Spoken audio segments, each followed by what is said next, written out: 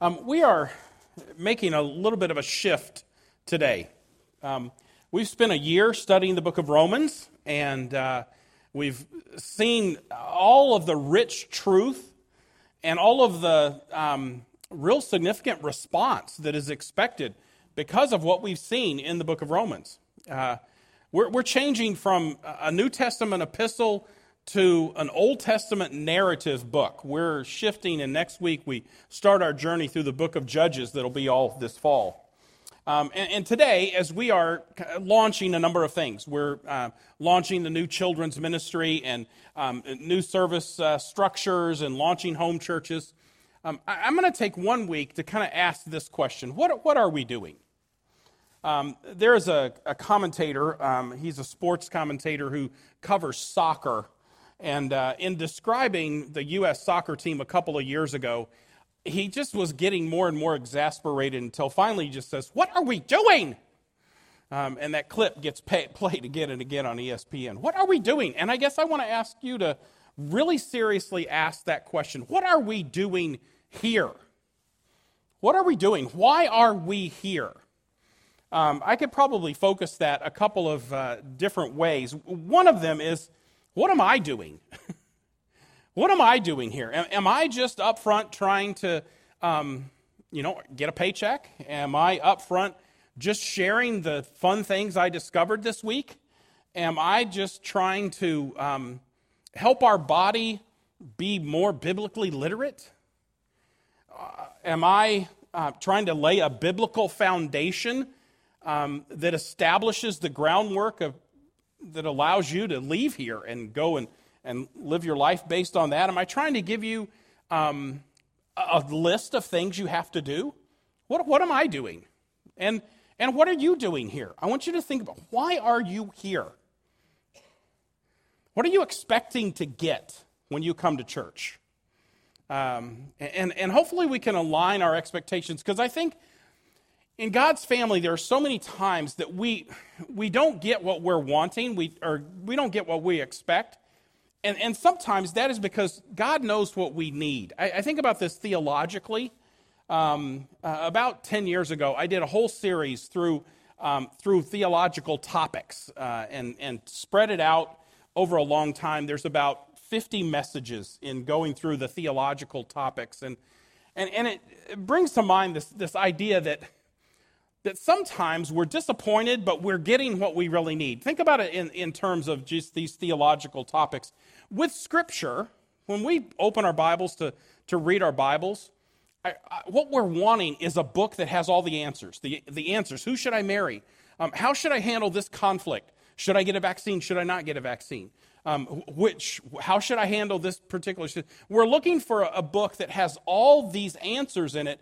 And what we get is actually a book that just raises the right questions. It raises the more important questions of how you're living your life and are you loving people around you.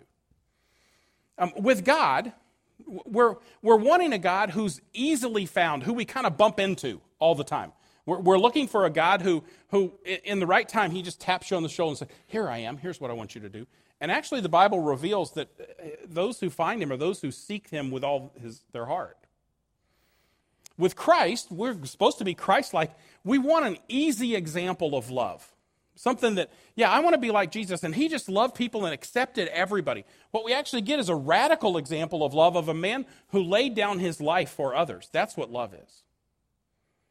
When we think about the Holy Spirit, often what we're looking for in the Holy Spirit, yes, we're indwelt by the Holy Spirit, and he empowers me to raise my hands in victory. Yes, I am victorious over everything in my life.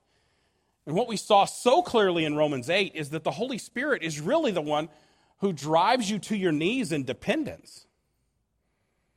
With angels, I don't know how much we think about angels around here, but, we kind of think of guardian angels, someone to help me, keep me safe. But really, angels are ministers for God. If you keep going, when you think about mankind, anthropology, what we want is some kind of system that we can manage and manipulate. If I can figure out other people, if I could figure out my wife, if I could figure out my son, if I could figure out people and manage and manipulate them, that'd be great. I wish I could find that out.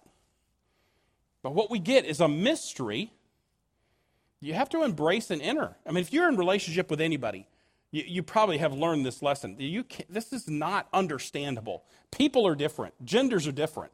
And it's a mystery. You have to embrace it, and you just have to enter into it. With sin, I want a small problem that can be fixed. I've got a couple problems. I need a little tweaking. But what we find out is that our sin is a cancer that's lethal. It's leading to our death, and death all around us. And for salvation, we want this one-time solution. Just, okay, I'm saved, everything's fixed. And once you're saved, you are always saved. But once you're saved, you begin this process of transformation. We talked about salvation. There's a past, a present, and a future to it. There's justification before God. There's sanctification as you're changing and transforming. And ultimately glorification when it's all taken place. But it's a process. Gosh, we want it to be over quick. A little more relevant for what I'm talking about today. With the church, you know what we want in the church is a perfect community to support us. A perfect community that when we show up, it's a lot of nice people who are encouraging me and making it easy, and they're here for me. What we get is not a perfect community. And welcome to the show. It's a messy community that helps you learn how to love, because it's not easy to love people. And that's part of what we are. We are a messy community. As I look around the room, and I'm not thinking of anyone specific, but I know there's messiness out there. We are a messy community, and we get together not to judge or not to fix each other. We get together to love one another. Finally, when I think about that, the last category of eschatology is the big theological name for it, the future. We want a plan. When's he coming? Exactly what's going to look like. What are the steps? What's the sequences? And I think what the Bible is more clear in giving us is at least there's a hope. We don't know when. We don't know exactly why, how. I've got some thoughts on the sequences, but we have a hope. It's going to come. He's coming back, and he's going to set things right. So church can be really disappointing if you're expecting the wrong thing. So I guess my question is, let's see if we can align ourselves and get on the same page about what we're doing. Here's Fellowship's mission statement, and this is not just on a wall. We really take this seriously. It guides the things we do. Fellowship invites people to enter God's story. Stop right there. It's God's story. It is God's story that we're inviting people into. We're not inviting God to get into your story. Your successful story of American middle-class life, we're not asking, okay, God can be a nice little additive to that.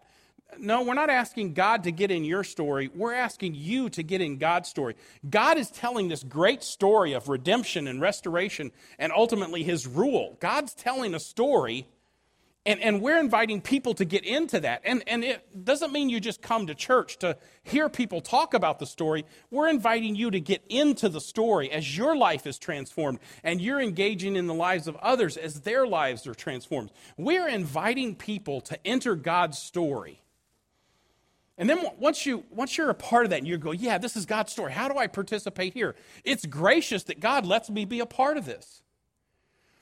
Then what we do as a church, and this is kind of what we're doing, we're equipping and releasing you. I'm going to talk more about what this equipping means, but the idea is we want to gather together to equip, but then release you to go and become a reproducing disciple of Jesus Christ. Not a reproducing disciple of you or a reproducing disciple of Fellowship Bible Church, but a reproducing disciple of Jesus Christ. You are in your life, in your families, in your neighborhoods, in your workplace, around the world in the ways that you get to get your fingers on it. We are reproducing disciples of Jesus Christ. So we want to invite you into the story. We want to equip you, prepare you, but then not just say, okay, now let's all get prepared. Everybody prepared? Okay, see you next week when we get prepared some more. It is releasing you to become a reproducing disciple of Jesus Christ. And the verses that Michael referred to in Acts chapter 2, they really are a part of a paradigm of what do we do when we get together? We get together to worship. Acts chapter 2, the birth of the church.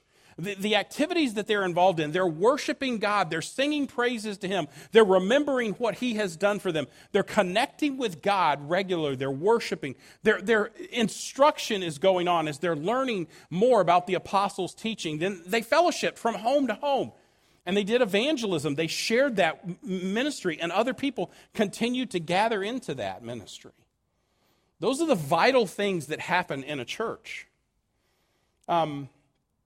One of the books that talks about this most clearly is the book of Ephesians. Ephesians is an interesting book because it is, the term for it is non-occasional. It's a book that's not written to fix a problem. When Paul was writing the book of Galatians, there was an occasion that prompted him to write it because he needed to fix this problem that there was people talking wrongly about the gospel, and he's correcting that. In Romans, as we saw, he's trying to unite the church that had been divided, to get them united, to prepare them so they would host him and be able to send him to Spain. So he presents the gospel and says, I'm not ashamed of this gospel. It unites us. You guys be united, and let's take this gospel around the rest of the world. There's a reason that all these books are written. Ephesians is really interesting. There's not a specific problem that's being addressed in Ephesians.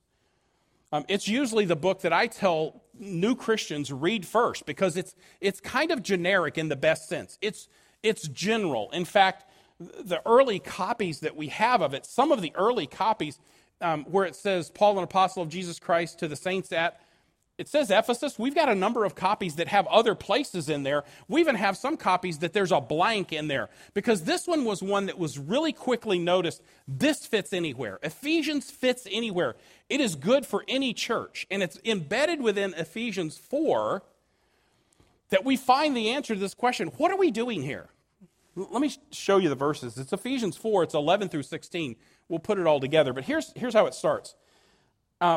Speaking of the ascended, resurrected Christ, the victorious Christ over sin and death ascends as the victor into heaven, and as the victor, he distributes gifts. He gave some as apostles, some as prophets, some as evangelists, and some as pastors and teachers, for the equipping of the saints for the work of service or ministry, to the building up of the body of Christ, until we all attain the unity of the faith and the knowledge of the Son of God, to a mature man, to the measure of the stature which belongs to the fullness of Christ. What are we doing?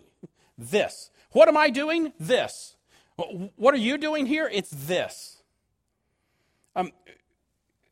Christ, in his victorious ascension, distributed gifts.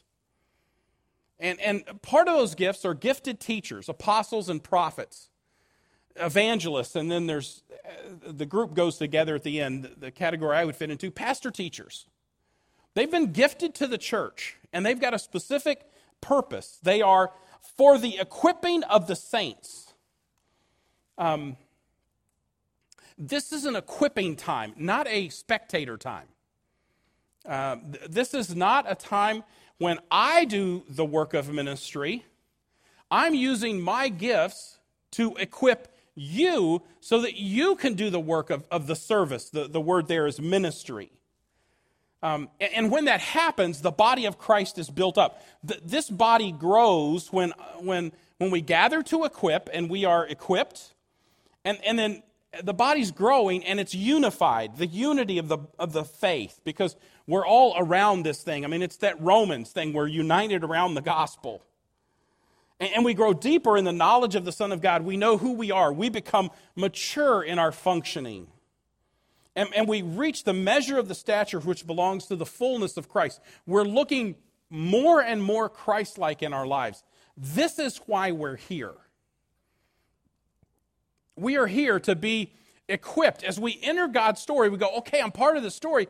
Now what do I do? Well, we're equipping you with some foundational truths to know the gospel, to know who the Son of God is. And there's an important word. We talk about it all the time. This word equipping, it's the Greek word katartismos. Let me see if I can illustrate it for you. It's equipping or preparing, perfecting. It's a word that's used to get something ready to be useful. It's used in medical terminology, this word, katartismos. It's used of setting a bone. When a bone is damaged and it's broken, it's not useful anymore, and you set the bone. It's also used of the exercise to make that stronger. It's repairing it and then strengthening it so that it can now be useful. The most common place that this is used outside the Bible is in fishing context. Imagine yourself, first century, when this word would have been used in this context. A boat about as large as this platform area that I'm standing on the Sea of Galilee could have had a number of men in it, and they would be out there on the sea fishing, and they fished with nets. They would throw their nets out. There'd be weights around the net so that parts of it would sink, and then they had ropes that they would pull it back up, and the fish would be caught in the nets. Well, when they would bring the nets back in, get all the fish out, there were parts that had come untied, parts that had broken, and they had to repair them. They had to do this word. They had to katartismos. They had to now equip the nets to be useful for the next time. And that took some repairing, sewing up some holes, weaving things back together. But it also took some preparing to get them folded the right way so that when you get out on the sea, you're not just grabbing and throwing this mess. You have to fold them actually well so that when you throw them out, the weights go and they spread out. They had to repair and prepare them to be useful. This is the word that is used for the gifted leaders. The gifted leaders are supposed to equip the body, prepare the body, mend the body. They are supposed to get the body perfected and ready to be useful. And that kind of requires two things. Repair from the damage of the world. Repair from the damage of what false teaching and social craziness has brought about. It's repairing that damage. It's repairing the damage of people who have damaged you in horrible ways. It's repairing the damage of your own foolish choices, my own foolish choices. It's repairing that damage and finding healing and forgiveness and new direction and new purpose. It's repairing, but it's also not just repairing the hurt and the damage, but preparing you to be useful. Preparing you to be a part of what God is doing. You see, we're inviting you into God's story, then equipping, and then we want to release you to go be useful in the story.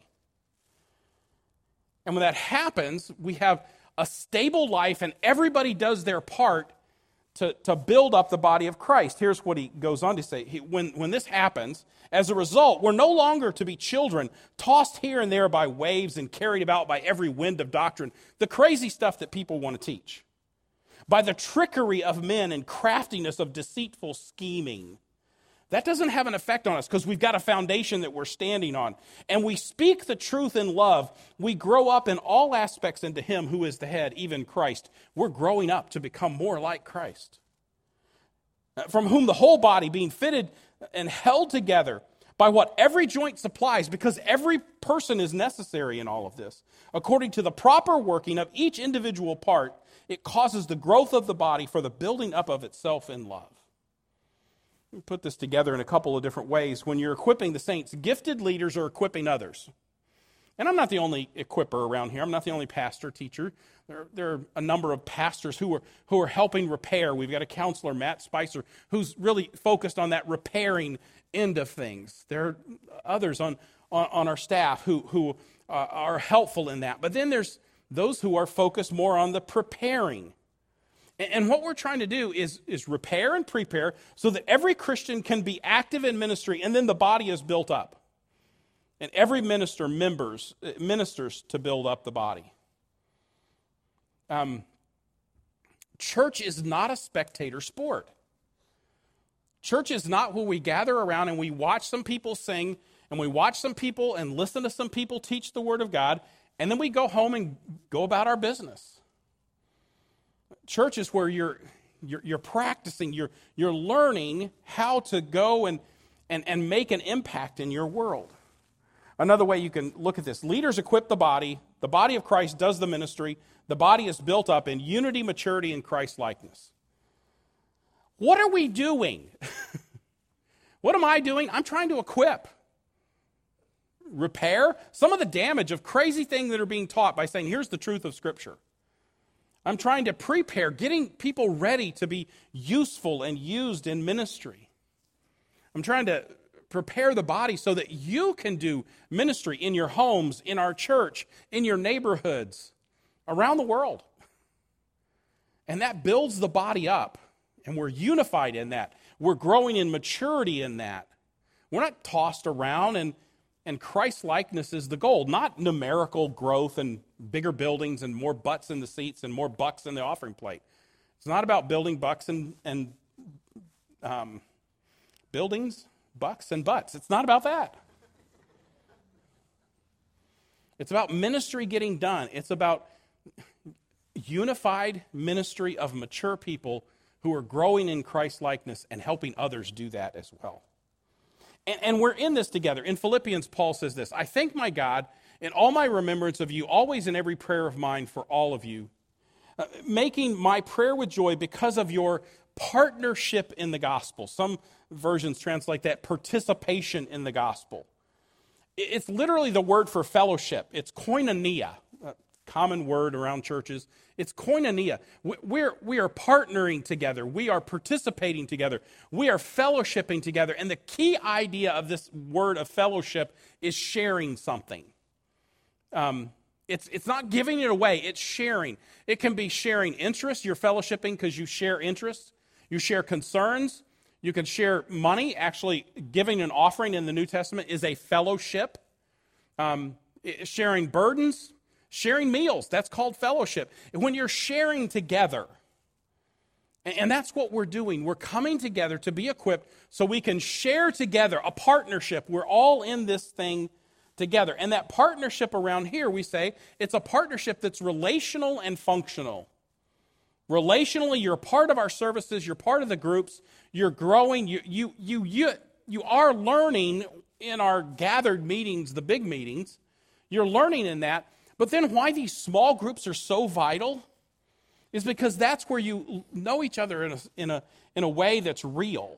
And you can look at each other and say, you know what, you need to grow in this way. You need to hear this. Or I need you guys to tell me where I'm blind in these areas. It's relationally connecting where you're attending, you're part of the bigger group, but you're connecting in the smaller group as well. And you're functionally, you're giving to support the work of the ministry. And you're serving somewhere. You're connecting, you're serving. Let me just quickly run through what that looks like. Connected to God, primarily in word, worship, and prayer. You're connecting to God through hearing His word, worshiping Him, and through prayer. That's how you connect with God. You listen to Him. You respond back to go, wow, I see in your word, you're amazing, you're gracious. I praise you. And God, I'm going to talk to you about what's going on in my life because I know what you're up to. I know it's your story. Let's talk about my involvement in your story. That's how you connect to God. And we see all this in Hebrews. I'm going to stay in Hebrews for a little bit of time here. First of all, connecting to God's word. Listen to what God's word does. For the word of God is living and active and sharper than any two-edged sword. The Word of God is not a blanket. It's got an edge. When you engage with the Word of God, it's not there just to comfort you and say, okay, you're all right. Look at it. The Word of God's living. It's active. It's sharper than any double-edged sword. And it doesn't give you a list of behaviors. Look at what it does. It pierces as far as the division of soul and spirit, joints and marrow, able to judge the reflections and thoughts of the heart. No creature is hidden in the sight of Him, but all things are naked and laid bare to the eyes of Him to whom we must give an account. The Word of God penetrates deeply down to our passions, our motives. It says here, the reflections and the thoughts of the heart. It's one of the reasons I rarely give you 5 steps to this or 3 steps to this. Not what the Bible does. The Bible's not a steps book. The Bible is a penetrating book that gets down to your motives. And when your motives and your intentions and your passions and your heart changes, then you know how to make the right steps. We encounter God's word in this way. It's living, it's active, it's sharp, it penetrates into our lives. We connect with God through worship as well. Through him, let us continually offer a sacrifice of praise to God. This comes at the end of Hebrews, where he's talking about all these great things Christ has done. And we continually offer up a sacrifice of praise to God. That is the fruit of his lips that acknowledge his name. When we see what God is doing, when we invite you into God's story and we see his story, that even, as we sang today, and we'll see so clearly in the book of Judges, even when I'm not faithful, he is. When you get to see that in Scripture and you go, yeah, me too, then you sing praises to his name. Thank you for being faithful. I can trust you. I can rely on you. But look at the last part of this too. And don't neglect to do good and to share what you have, for such sacrifices are pleasing to God. Here's the thing that pleases God. Praise his name and love some people around you. Do some good things. Be nice to people. That's what worshiping God is. We hear his word. It orients us to who he is, what he's up to, how we can involve ourselves in that, and we respond by praising him and talking to him. Let us then with confidence draw near to the throne of grace, that we may receive mercy and find grace to help in the time of need. I'm involved in his story, and I'm going to pray, God, I need help in doing this. And that help is going to come in all kinds of different ways. It may come with more scripture. It may come with more community. It may come with an idea.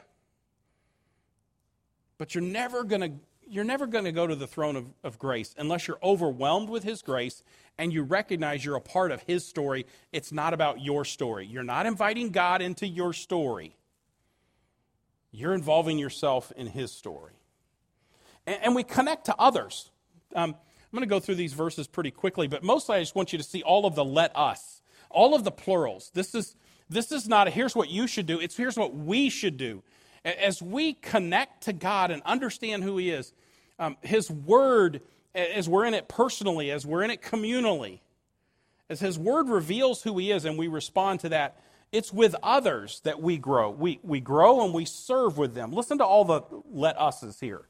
Therefore, brothers and sisters, since we have confidence to enter into the sanctuary by the blood of Jesus, because of what he's done for us, by the new and living way, which he inaugurated for us through the curtain, that is his flesh, and since we have this great high priest over the house of God, let us approach with a true heart in full assurance of faith, our hearts sprinkled clean from an evil conscience and our bodies washed with pure water. Let us hold fast to the confession of our hope without wavering, for the one who promised is faithful. Let us enter into his presence together, and let us hold fast and encourage one another, because we're doing this communally of, yeah, he is faithful, and I'm reminding, and I'm hearing your story. He hasn't been faithful to me recently, but tell me about your faithful story. And that's going to encourage me to hold on until he's faithful to me. He's faithful throughout. We just don't get to see the glimpses except along the way when our eyes are open and we see, oh, now I see what he's up to. And I need to get together and hear that from other people. We hold fast the confession of our hope without wavering. How do I hold fast the confession of hope? By getting to other people who are holding on to that as well. And then he says this, and let us think about how to stir one another up to love and good works. How do we provoke others to love more, to grow, and to be involved in good works? The word for that, the word stir there, literally is the word irritate, which, by the way, I've said this before. Some of you are just kind of like, praise God, that's my gift. I'm irritating. Don't quote me. Let us think about how to stir one another, provoke one another to love and good works. Not abandoning our meeting together. Get together. Let us do this. Getting together. Because some of them are in the habits of doing that, but we need to do it more and more as we see the day drawing near. I'm not a prophet. I'm not predicting anything. Oh my gosh, the day's drawing near.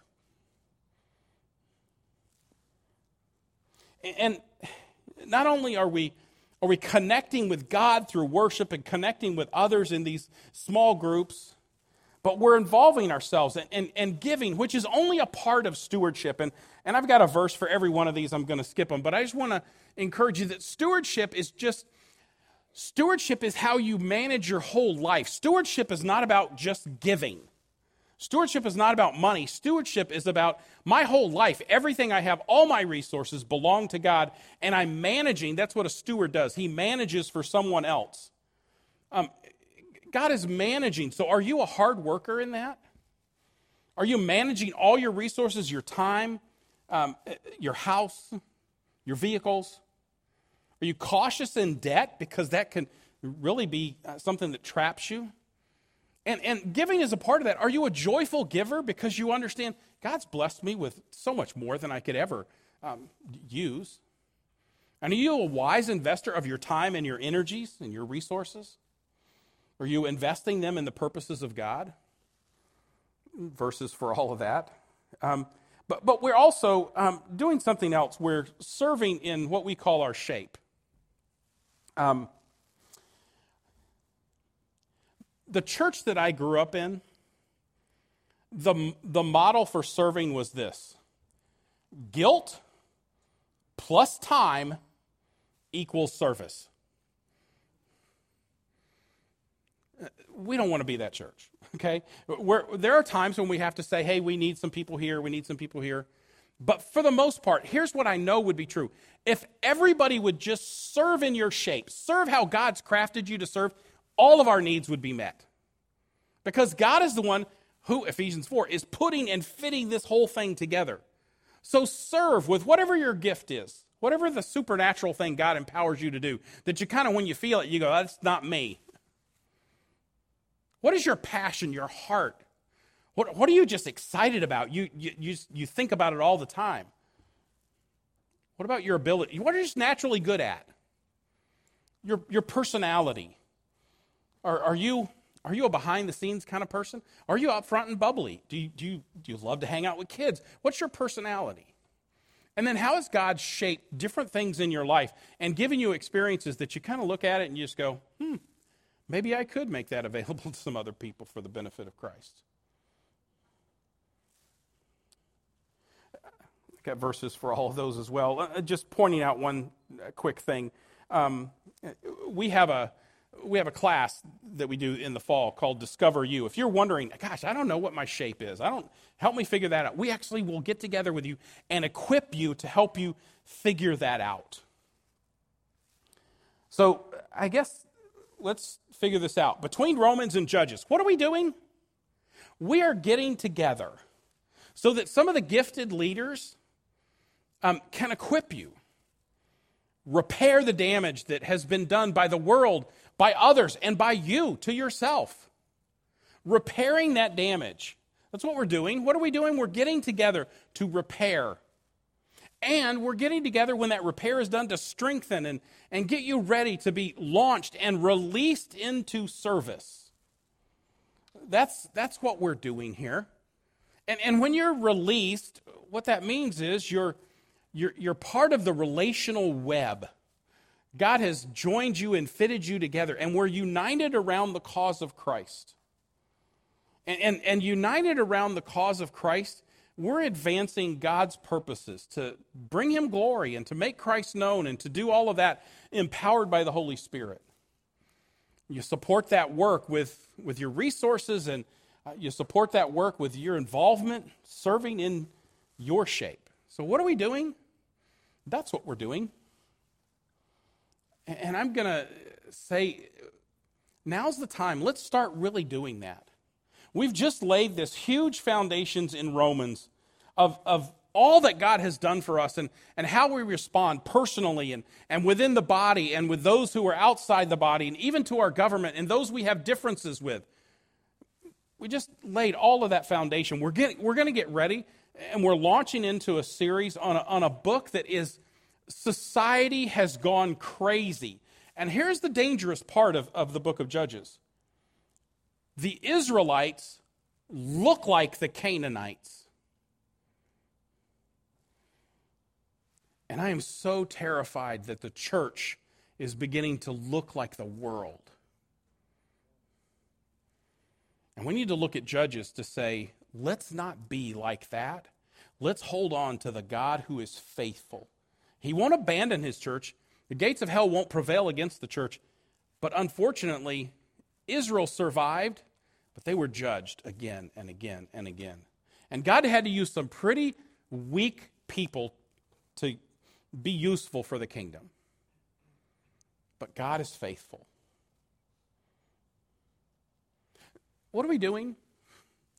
We're getting together so we can be fixed up a little bit, folded and ready, so that when the time comes, we can be thrown out and a harvest of good fruit and unity and souls are harvested for the cause of Christ.